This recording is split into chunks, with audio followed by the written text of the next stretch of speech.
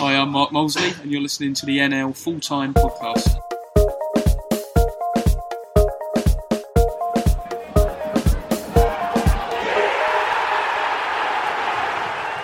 Welcome to this week's NL Full-Time. I'm Luke Edwards, and I hope you've all had a great week. I've had my booster this week. I'm feeling great. Another man who's had his boosters, Rob Laurel. How are you feeling, Rob? Yeah, I'm still here. I'm keeping going. A different vaccine this time, and it definitely got to me a little bit for a few days, but we march on and feel just that little bit more protected. And Dickie, hello again for joining us. How are you? Good morning. I probably sound a little bit croaky. I've been testing regularly. It is just a cold. Boosted you this week. But enough about my vaccine status. Should we talk about some football? Yeah, we'll get on and talk the dreaded COVID in a bit, because obviously games have been affected. In the FA Trophy, there weren't that many games affected, really. A lot of them did go ahead, and we'll cover those off now. And when we'll look at some of the North and South results as well later on. So we're going to start off and look at some of the cup sets and the shocks that took place in the trophy. Rob? Yeah, well, I was going to try and round it up with my own words, but why bother when the NLP have wrapped it up superbly on the front page? Let's quote directly from our friends at Non-League Paper Towers. Dave Richardson, it is. Step 4, Plymouth Parkway led a day of shocks in the Bill-based FA Trophy third round with victory over Dulwich Hamlet. The National League South High Flyers were beaten on penalties by Southern League Division 1 South side, who had already dumped out Step 2 Hampton and Richmond in the previous round. Sorry, Tom, but you did ask us to mention Plymouth Parkway, so we had to mention Hampton as well. Needham Market upset National League Wealdstone 2-1 with Callum Sturgis and Luke Ingram, whilst Stourbridge stunned AFC Telford, and Dickie will tell us more about his pain on that one shortly. Elsewhere, Tunbridge Angels of the National League South knocked out Gary Johnson's Torquay United, while Larkhall Athletic, the lowest ranked team left in the competition, progressed past fellow Step 4 side AFC Tottenham. There was a fair few shocks, boys. Torquay one stands out there for me. It does, doesn't it? And it only got mentioned in passing, but you would have thought they'd have had enough there. I mean, when you arrive at Tunbridge Angels, you really realise just how much they are kind of punching, to be at the level that they're at, with all due respect to them. And it's a fantastic achievement, really, under, is it Steve McKim? Yeah. That's got to be one of the biggest results in their history. Now, they had a little bit of history, didn't they, in playoffs and FA Cup a couple of years back, but that's huge, wasn't it? And Gary Johnson have been having to refer to that old chestnut, concentrating on the league after that one. Yeah, one result you mentioned there, Rob, was one that will have left a sour taste in the mouth, Dickie. Yeah, a little bit. It was, you spoke there about me getting to talk about my pain. I think it's beginning to sound like therapy, me talking about Telford United every week. But they lost 3-2 at Stourbridge yesterday. I think the notable thing about this one is they managed to pluck a defeat from the jaws of victory, leading in the 88th minute, 3 goals through Theo Street and Brendan Daniels, his first start for a year for Telford, which was a big boost for them. They conceded an 88th minute equaliser to Montel Gibson, somebody who'd been on their radar a bit earlier in the season, and then conceded a winner to Rhys Stoich in the second minute of 4 minutes of injury time, just when everybody was preparing for penalties from one end to the other, from a Telford free kick. And it left Paul Carden basically just ruining the fact that he said he felt there was enough experience and the players in the team knew had enough about them, to see a game out in those circumstances, and he's learned that they hadn't. And he's just once again stressed the need that there's going to have to be recruitment at Telford soon. Yeah, is he realising the job that he's got on his hands now, Dickie? I don't think he was under any illusions when he taken it, but I think what he's seen in the first sort of 3 matches, he's taken charge. There was an FA Trophy win away at Felixstowe, which probably didn't prove an awful lot against a Step 4 team. But he spoke about the defeat against Kettering, or the draw with Kettering Town last week. Said, for the Kettering second goal, we had a throw in where we had 4 defenders who all had their backs to the ball.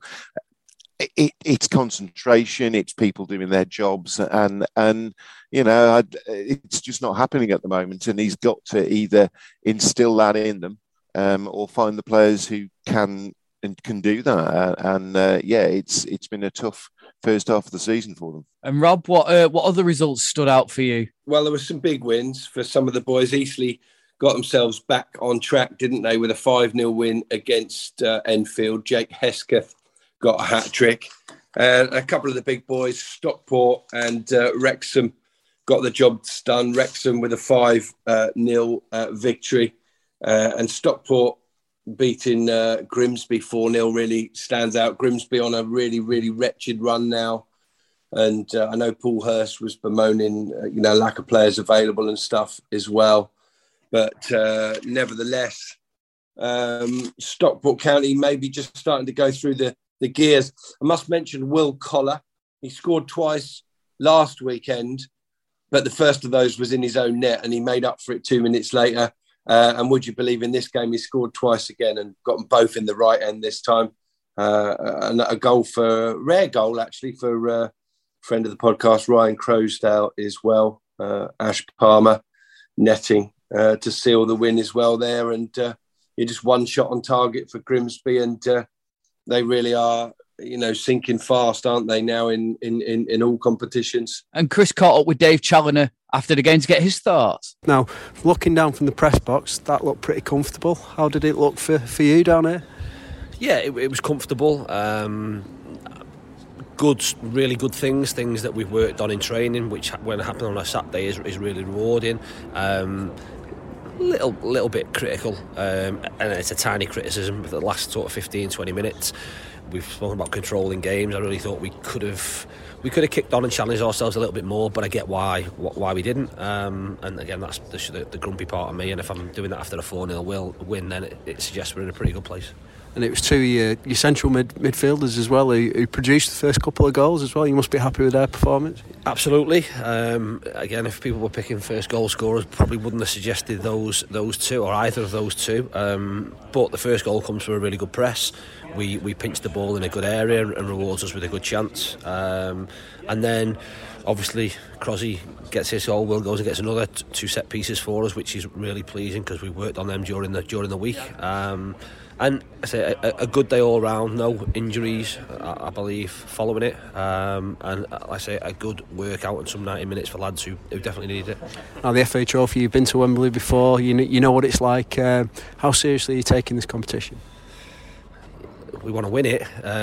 How serious we take it will depend on circumstances within our squad. Certainly, if where we are now, if we were asked if we could rather win one competition and it was the National League or the FA Trophy, we'd absolutely pick the National League. But I think they can run alongside each other. If we get to a point and we don't know what's happening in the current environment, we get to a point where we do have to prioritise, then we'll do so. At the moment we don't, so we'll try and win every game. Our next game was obviously this one. We've won that, and if we look at it in I suppose how the competition pans out, we're 4 wins away from a Wembley final. I could tell you now, and all the players will say the same, I'd love to have the opportunity to go back there, so we'll do everything we can to make that happen. Now you're over a month into your time here now. How's it been? How have you found it? Are you pleased with the start? Yeah, pleased with the start. I think we'll still get better. The welcome I've had's been brilliant. It's been, like I say, it's been amazing in terms of the work we've been able to do. The players buy-in, if you like, in terms of how we want to go about things. This is a talented squad. Probably a little bit lopsided in terms of or unbalanced in terms of positions we have, and we need to correct that. But there's a little bit of optimism come back. There's absolute backing if we require it from the owners in terms of where we want to get to, and there's a clear vision and a clear plan of where the football club needs to go, and hopefully we've set it on a little bit of a journey. We can continue that, and towards the back end of the season have some real excitement. And that was Dave Challoner, and it's interesting Paul Hurst mentions about lack of players. I mean, you heard from Dickie there that they've got Montel Gibson, who's out on loan. Is there a shout to say, if you have a couple of players out on loan, to maybe recall them? That could be their big chance, couldn't it? Yeah, you might have thought so. You know, if lack of options is the thing, I think Gibson's actually that's not possible now. I think he actually had his contract terminated by mutual consent in November, so I think he's actually fully established player now. So, but they might look at that and see that he's been scoring goals for them, and Rue. Perhaps that they've allowed that to happen, but it is a decision that's made and gone and moved on from now. I think that's something like 9 defeats in their last 10 for Grimsby, which is an absolutely wretched run. Not what you want to be going into the busy Christmas period off the back of, when there'll be some local derbies. I would think. I can't think of Grimsby you've got over the Christmas period, but those games aren't likely to be any less intense. And Paul Hurst's got a big job on his hands there. I wanted to talk about a cracking game between two National League sides in the FA Trophy third round. Two sides that are going to meet again twice more, a trilogy in the next couple of weeks, and that's Barnet and Boreham Wood. They're separated only by a few miles down the A1 as well. A good relationship between the managers, Luke Garrard and Dean Brennan. Well, round one went to Boreham Wood, but only just. Both sides going toe-to-toe, the game swinging, 2-2 it was for long periods, but big shout-out to Tyrone Marsh. He got his first ever professional hat-trick yesterday for Boreham Wood, and they got the job done. Late on, Barnet had a couple of players sent off. I watched Luke Garrard's post-match. I haven't seen Dean Brennan's yet, but Garrard was very complimentary, first of all, to the game. Not so complimentary to the ref. And sometimes it has a bit more credence, doesn't it, when the winning manager says how poor the referee was. One of the red cards probably shouldn't have been. And, it just gets the mouth watering, I guess, for those involved with Barnet, Boreham Wood and living in that area for the couple of games coming up on Boxing Day and the day after New Year's Day. But And Garrard paid testimony to just what a completely different outfit Barnet are under Dean Brennan now to what they were a couple of months ago. And they might have more to say in that trilogy, Barnet, because they'll be licking their wounds after that one. But Boreham Wood go marching on in the FA Trophy much as they do in the National League. Yeah, there was a few games as well where there was potential banana skins that didn't happen in the end. I'm looking at AFC Fylde against Solihull. Solihull managed to squeak through in that one by a 0-0. Dartford won 3-1 at Cray. And also there was a couple of games that Weymouth won 1-0 away at Hungerford and York won 1-0 away at Matlock. And also the game you were at, Rob, as well, Kingstonian, they gave Aldershot a bit of a scare as well, didn't they?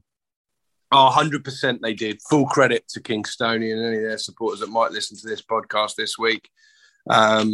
Yeah, I mean, I feel for Dickie right now, the run that Telford are on. I can really relate to it because it was going on for a very long time with Aldershot this season, defeat after defeat, and sometimes defeat from the jaws of victory, which is what happened to Telford yesterday. And something happened yesterday that very rarely has happened. If I'm really honest, Aldershot were bright enough but didn't create that much. And I didn't really have any qualms when Kingstonian went ahead. They're cohesive, they're well organised, they've got good players, the right players in the right positions. And technically they were very good. They were executing their game plan superbly. They took the lead in the first half, Ajakai, about 7 minutes before half-time, and they missed a key chance to double it just before half-time. I think if they'd have done so, they probably would have progressed yesterday. But a bizarre 6 or 7 minutes relatively early in the second half where, to be quite frank, Kingstonian shot themselves in the foot. Both goals attempted clearances. One was just hit straight against Jacob Berkeley-Adjipong and flew into the net. Well done to him for the pressing. And then the skipper, Cooper, under some pressure from Alfie Whittingham, just inside his area, relatively straightforward clearance over his head or out to the touchline.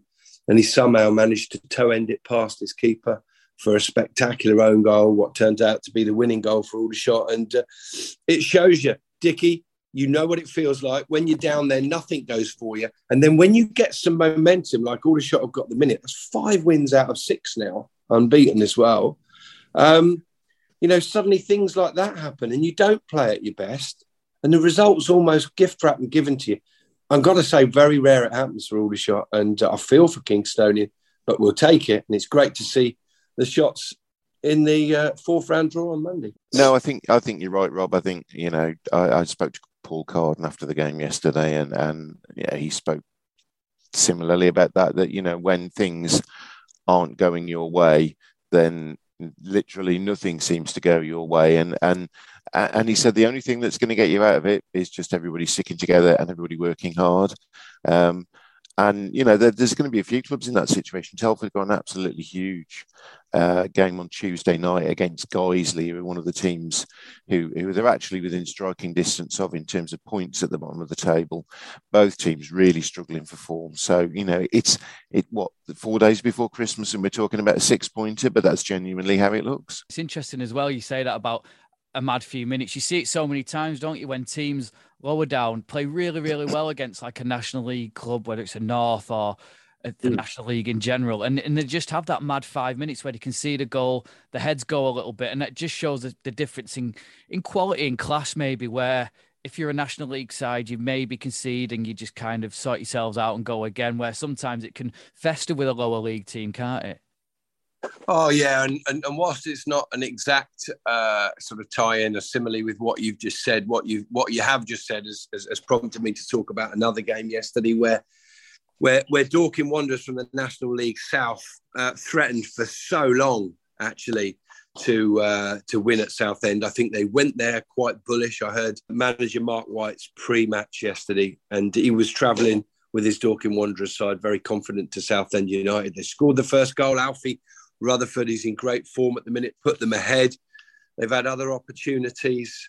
It was 1-1 at the break, but quite how Dorking weren't ahead at that point, we don't know. Both sides missed penalties in that. Rhys Murphy missed one for Southend, but somehow Southend, who got level with Sam Dalby just before the break and got a winning goal, a stunning second half goal from substitute Matt Dennis, which was enough in the end to get them across the line. But he's on loan from Norwich City, I think.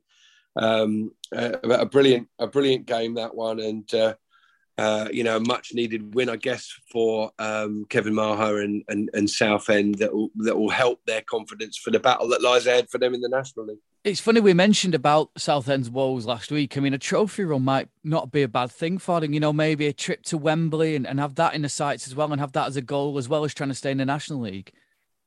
In these crazy times, I think in any times, to be quite honest with you, whether you're flying high at the top of the league or you're right down the bottom fighting relegation, you do want that run, no matter what the level, no matter what the team in their build up over the last week. I'm sure a lot of the managers would have put up pictures of Wembley and said, look, this is realistic. It's, they'll have pointed out some of the teams that have done it. I mean, Aldershot's opponents yesterday, Kingstonian, rich history, twice winners of the FA Trophy. It can be done. It's, when the little clubs play in the FA Cup, they sniff that bit of giant killing. They wonder if they'll progress 2, 3, 4 rounds or whatever, but they know they're not going to win it.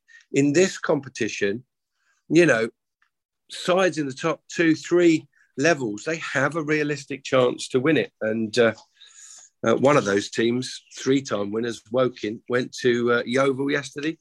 And led that game against recent form. Yeovil on a storming run, 10 games unbeaten, I think, and Woking on a wretched run.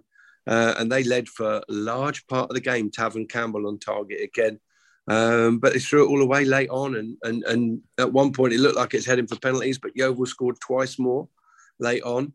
And they progressed. And Woking's run now is 12 losses in 16 competitions, which is not the form that they'd want to take into the Surrey-Hampshire derby, the 15-mile apart derby over Boxing Day and the day after New Year's Day against Aldershot. Dickie, a couple of other results that caught my eye. As I mentioned, York, really good win away at Matlock. I've seen Matlock this year, and they're going well in the Northern Premier Division, but they're also a really physical, tough side as well. And that's the kind of side that York have struggled against. It's very tight ground as well. In the middle of the town centre, there's an open end where the cricket pitch is at the other end. And John Ask will be delighted to get through that one. And also we'll get on to another interesting one as well. It was Spennymoor away at Radcliffe, and we'll tell you why that's so interesting very shortly. But first, York, Dickie. Yeah, I mean, it's a very important result for York. That will perhaps have demonstrated to John Askey that there's certainly, his team are capable of that kind of result. I mean, ultimately, it was going out of the FA Cup to similar opposition in Buxton on their own ground that did for the previous manager, Steve Watson, ultimately in the end. So you looked at that tie and it had upset written all over it. But yeah, York came through and they left it really, really late as well. It was a late goal from Mark Beck that took them through. I think they were probably, anybody there was probably thinking it was going to penalties at the point that happened. But yeah, it left them absolutely no chance to come back and York progress. Yeah, and Spennymoor won 1-0 at Radcliffe. Interesting for a number of reasons. Interested in that Spennymoor appointed a new managerial team this week. Now, we mentioned last week that we tried to get Jason Ainsley on, and he was stuck in some business he had to attend to, and that business was that he announced Anthony Johnson and Bernard Morley as managers. Their first game in charge was at Radcliffe, which ironically is a town where they live. So there's a lot of subplots in this. Yeah, I mean, Jason was literally, the business he spoke of, he was literally at the ground for the signing announcement with all the photographs being taken of Johnson and Morley in the dressing room with a Moore scarf and shirt and everything laid out in front of them. It's an intriguing appointment. I think everywhere that Anthony Johnson and Bernard Morley go, they're likely to attract attention just because of the personalities they are and the profile that they've enjoyed. It looks from the outside, it took a few of us by surprise because I think we were surprised that they would venture outside of the Northwest. I think your quote, Dickie, was they won't go for Bernard and Jono. Yeah, absolutely. I looked at that and thought about the travelling, but I know we've had a little bit of a conversation off air about this, and potentially, and we're hoping to speak to somebody from Spennymoor about the appointment, maybe if we can get away with Jason at some point. I think it might be the potential for Spennymoor to go full-time eventually. That might have been the carrot there. It is something that Spennymoor have spoken about. If you look at the top of the National League North table, which we're going to do very shortly, the full-time teams are dominating there. And you just think that if Spennymoor, having been close on a number of occasions, that the board might have thought to itself, look, if we need to progress here, full-time is the direction we need to go in. I'm sure that would appeal to Johnson and Morley, and it might be that's the thing that's got them there.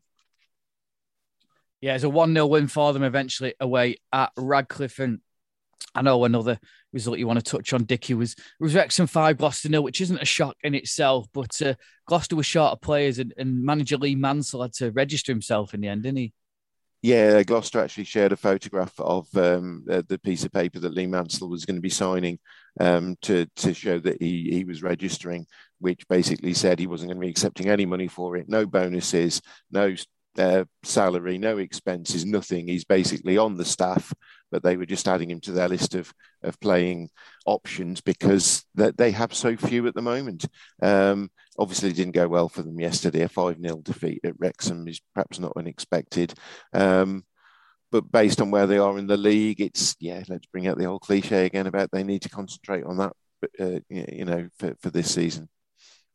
Quickly then, obviously COVID's rearing its head. We're having a couple of National League games called off during the week. FA Trophy games did go ahead, but does that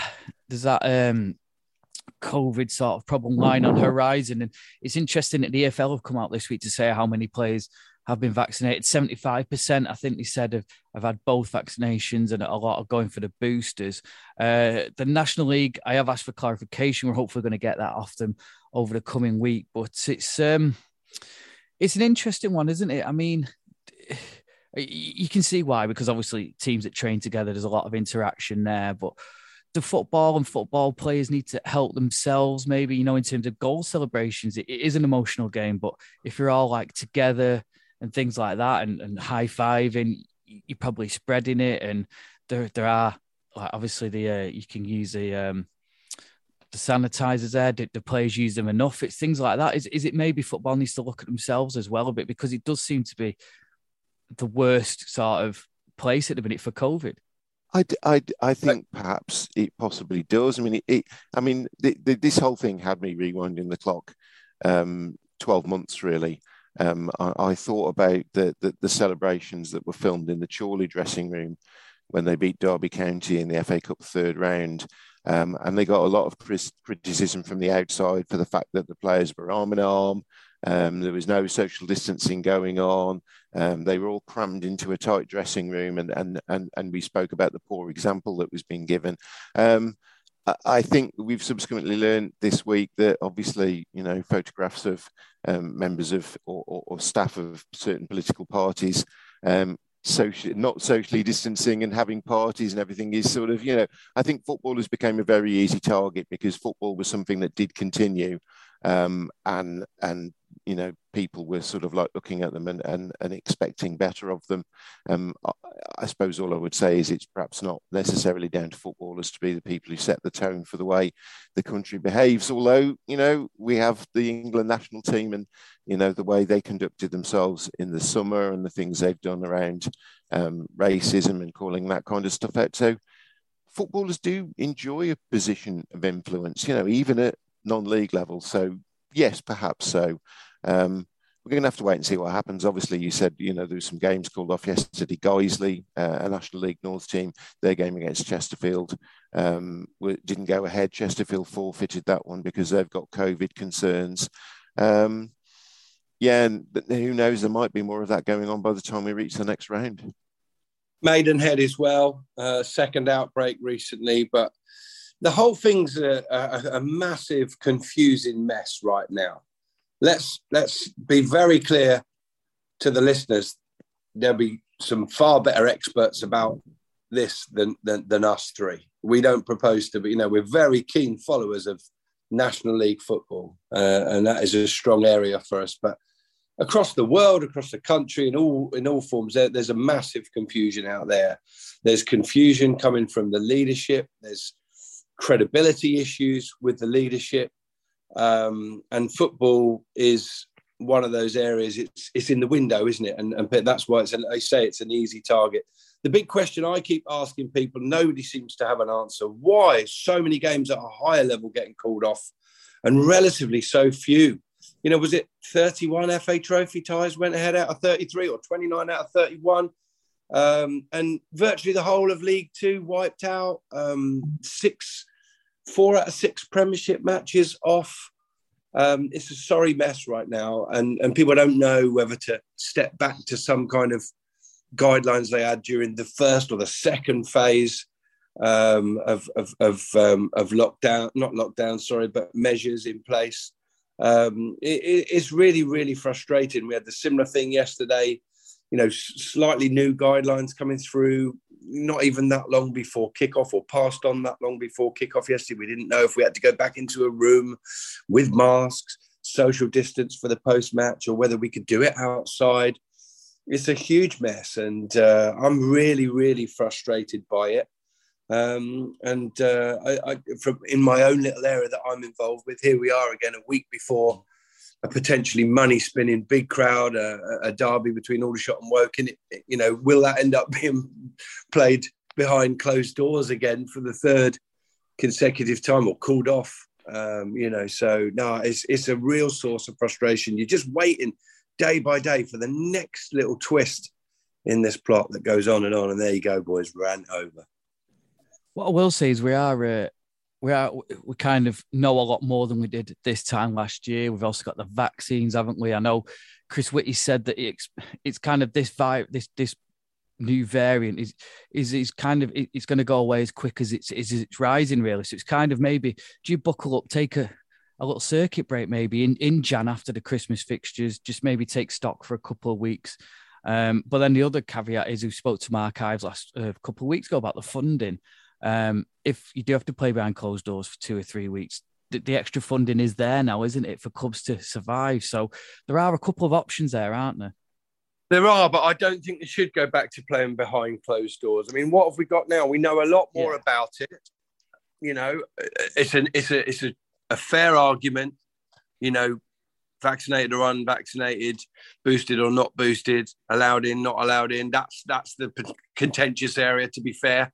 But for sure, for everything we know so far, we should still be able to have fans in, even if there are some restrictions around that. Sooner or later, you have to hope that this new, highly transmissible, but not as dangerous variant, prompts somebody to be brave enough to say, let's get on with life now. If it's proved, if it's substantiated that the symptoms of the newer version that the coronavirus has mutated to is a lot less harmful, and it ends up being in the system all year round like the cold. I just look forward to the day that we just say, let's crack on with life now. This is where we need Jonathan Van Tam, isn't it, Dickie? I was just thinking, when we talk about National League football, but we're not experts, and who knows about National League football, but is also somebody who's very well versed in the Omicron and Delta and variants. So we renew our calls for him. We've tried a few times. Professor Van Tam, if you'd like to come on and discuss this with us, please do. If listeners, if any of you know him or connected to him, get in touch, give him a nudge. I reckon he'd love to come on, and Dickie would stop going on about it. I mean, Dickie could he could retire. He'd be happy in his work. So there's a couple of all National League North ties that caught your eye as well in the trophy, wasn't there? Yeah, there were. I think there was. I think the game that you were actually scheduled to be at Bradford Park Avenue against Halifax Town, that was postponed due to fog. So yeah. Tell me about it. I got off as I got off the train, he's like, it's been called off. I'm thinking, not another COVID. And he went, no, fog. You couldn't make it up, could you? No, it wouldn't have been what I would have predicted. But I say, having been to Bradford Park Avenue a fair number of times, I can quite easily see how that venue could be fog affected. It's fairly high up. There was a couple of other all National League North ties in there. Curzon Ashton hosted Alfreton Town and went down 3-1 at home. So I think, it's not gone entirely according to plan for Adam Lakeland since he took over at Curzon Ashton.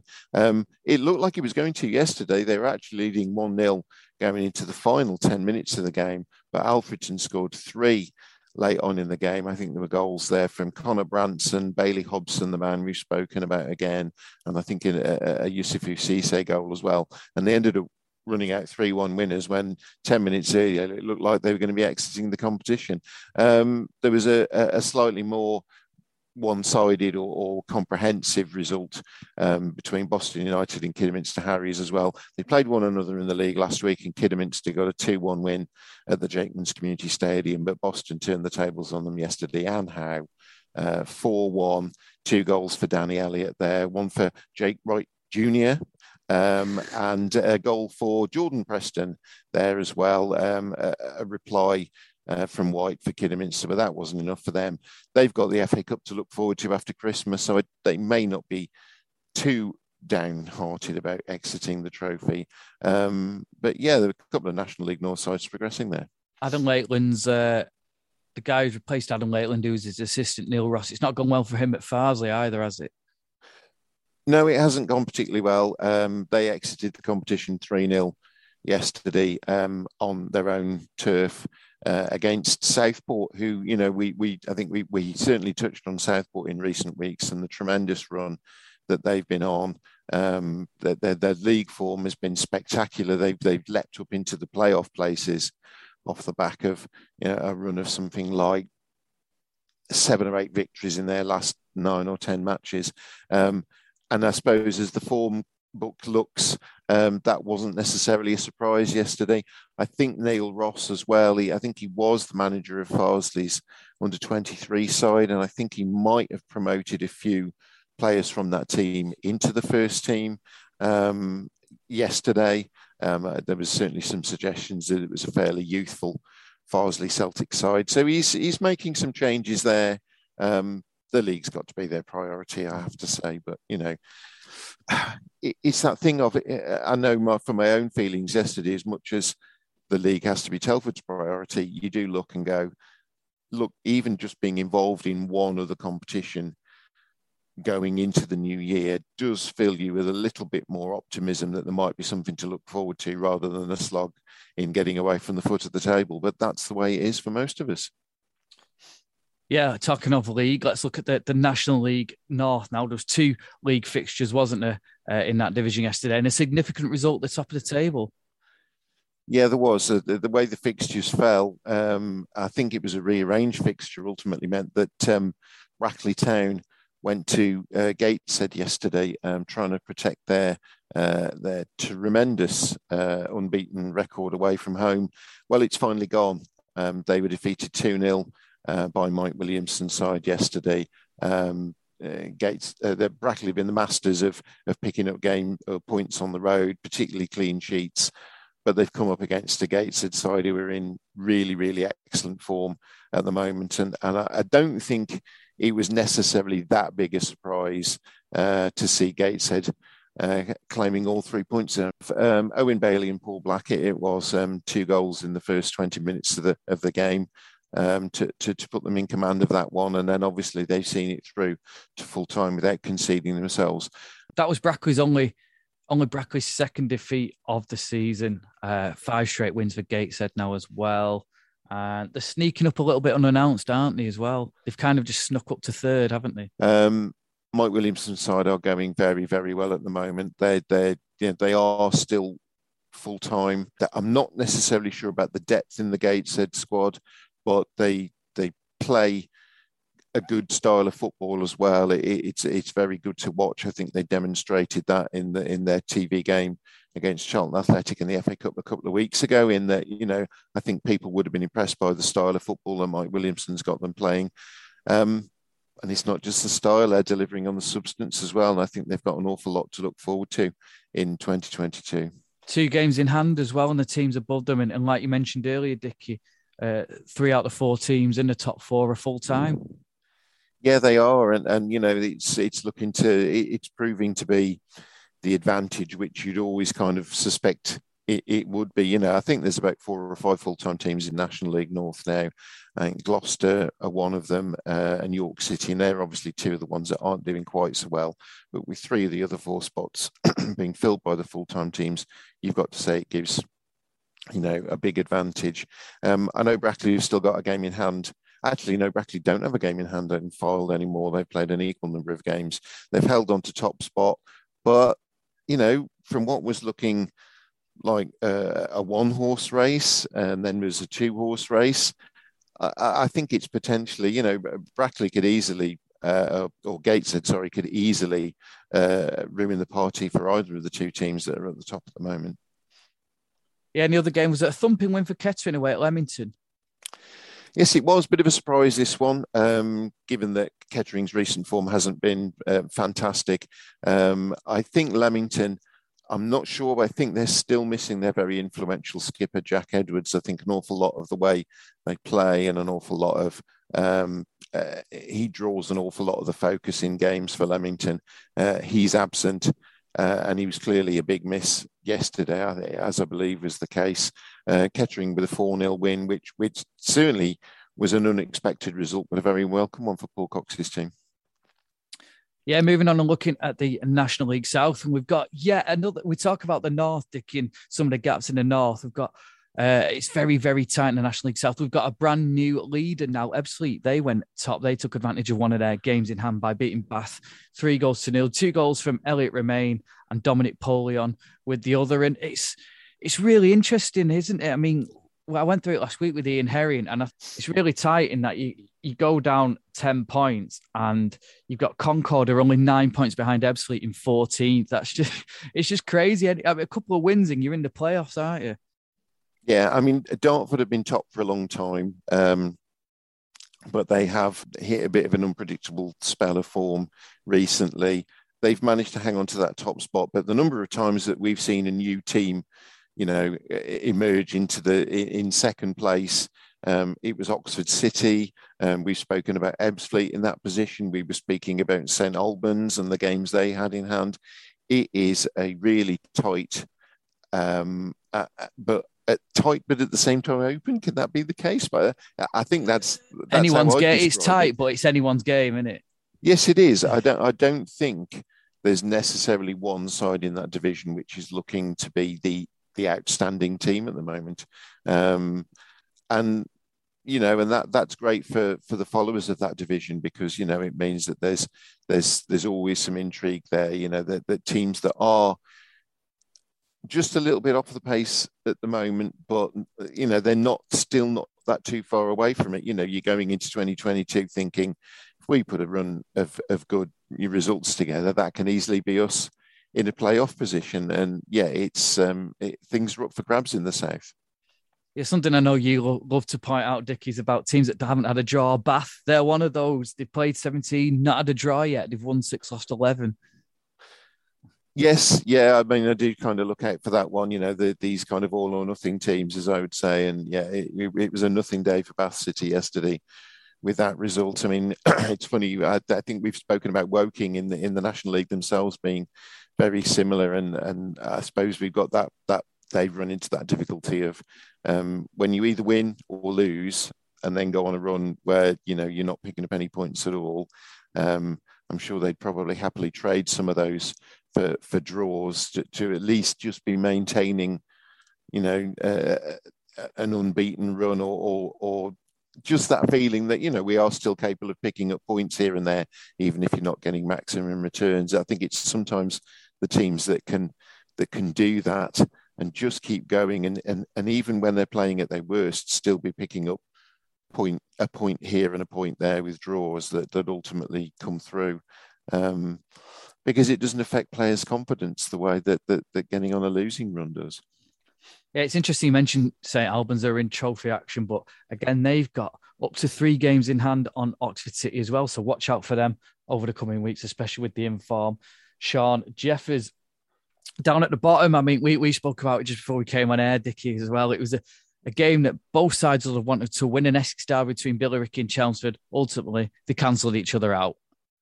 Yes, they did. Yeah, a goalless draw between those two, and they're both in need of maximum points, and neither got that yesterday. They have to settle for just a point apiece. It doesn't sound like there was an awful lot of entertainment for the crowd either. No goals there, and that's maybe the way it is when you're at the bottom of the table. The one plus point you give for Chelmsford is it's 2 unbeaten now. It's a clean sheet, and they've moved 4 points clear of Billericay now. So that does that little cushion for them. I suppose that's the one crumb of comfort they take from that. Yes, yeah, you would think so. It's you do have to look for the positives when you're in the situation that teams that towards the bottom of the table are, and keeping clean sheets, even if you're not winning games, is something to build on. And I think that Cheltenham are giving themselves something to build on there, potentially Chelmsford. Sorry. You talk about lack of entertainment at Billericay Chelmsford. It was still entertaining between Hemel and Chippenham, and certainly an eventful day for Danny Griffiths. He got the opener on the stroke of half time for Chippenham, then saw red on the hour mark. Helmer Hillstead also lost a man of their own. It was Josh Nembard. He got 2 yellow cards before Alefi Santos got a second goal for Chippenham. So an interesting day if you go into the home of roundabouts. Yeah, it certainly looked that way. I've literally got the match report for this one open in the non-league paper at the moment. It says in a game that can hardly be described as dirty, referee Richie Watkins was busy with his cards, showing 6 yellows and 2 reds. So it sounded like it was a slightly fractious affair. But yeah, Hemel Hempstead have improved. They had a really poor start to the season. They have got better, but Chippenham Town coming away with a deserved victory yesterday by the sound of things. Yeah, Chippenham move up into 10th spot, but they have played the most games of everyone in the division, so they're at a slight disadvantage in that. Well, look after yourselves, everyone. We'll see you all next week and have a very, very Merry Christmas.